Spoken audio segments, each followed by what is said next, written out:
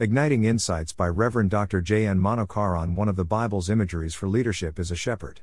The religious and political leadership of Israel, again and again, failed to do God's will. Prophet Ezekiel writes about their flaws that the sheep were scattered.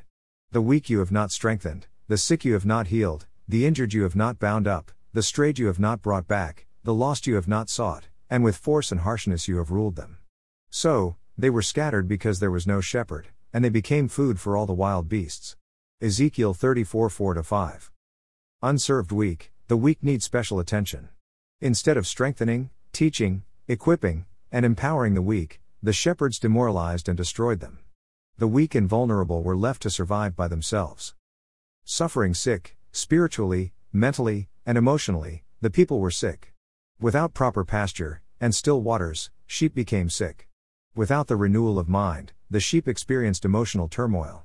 Unwarranted fear, lack of knowledge, and discernment made them sick. Open wounds, sheep had injuries or open wounds, were attacked by wild animals or were exposed to harsh climates. Shepherds did neither clean nor bandage them. Satan and false teachers attacked the congregation. Astray, sheep do not have a sense of direction. Hence, always prone to go astray. Shepherd did not show them the right path, lead them in the way of righteousness, or led them to the path of death. Lost, not found, the shepherds did not have account of the sheep. Hence, some sheep were lost, never to be found. Caring only for the part of the flock, rich, means neglect of other sheep, poor, within the flock.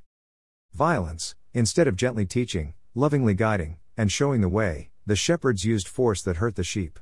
The obedience was forced and not earned through love and service. Harshness, the shepherds were harsh in their attitude and words. Loving, caring, and feeding the sheep was not done with the right attitude.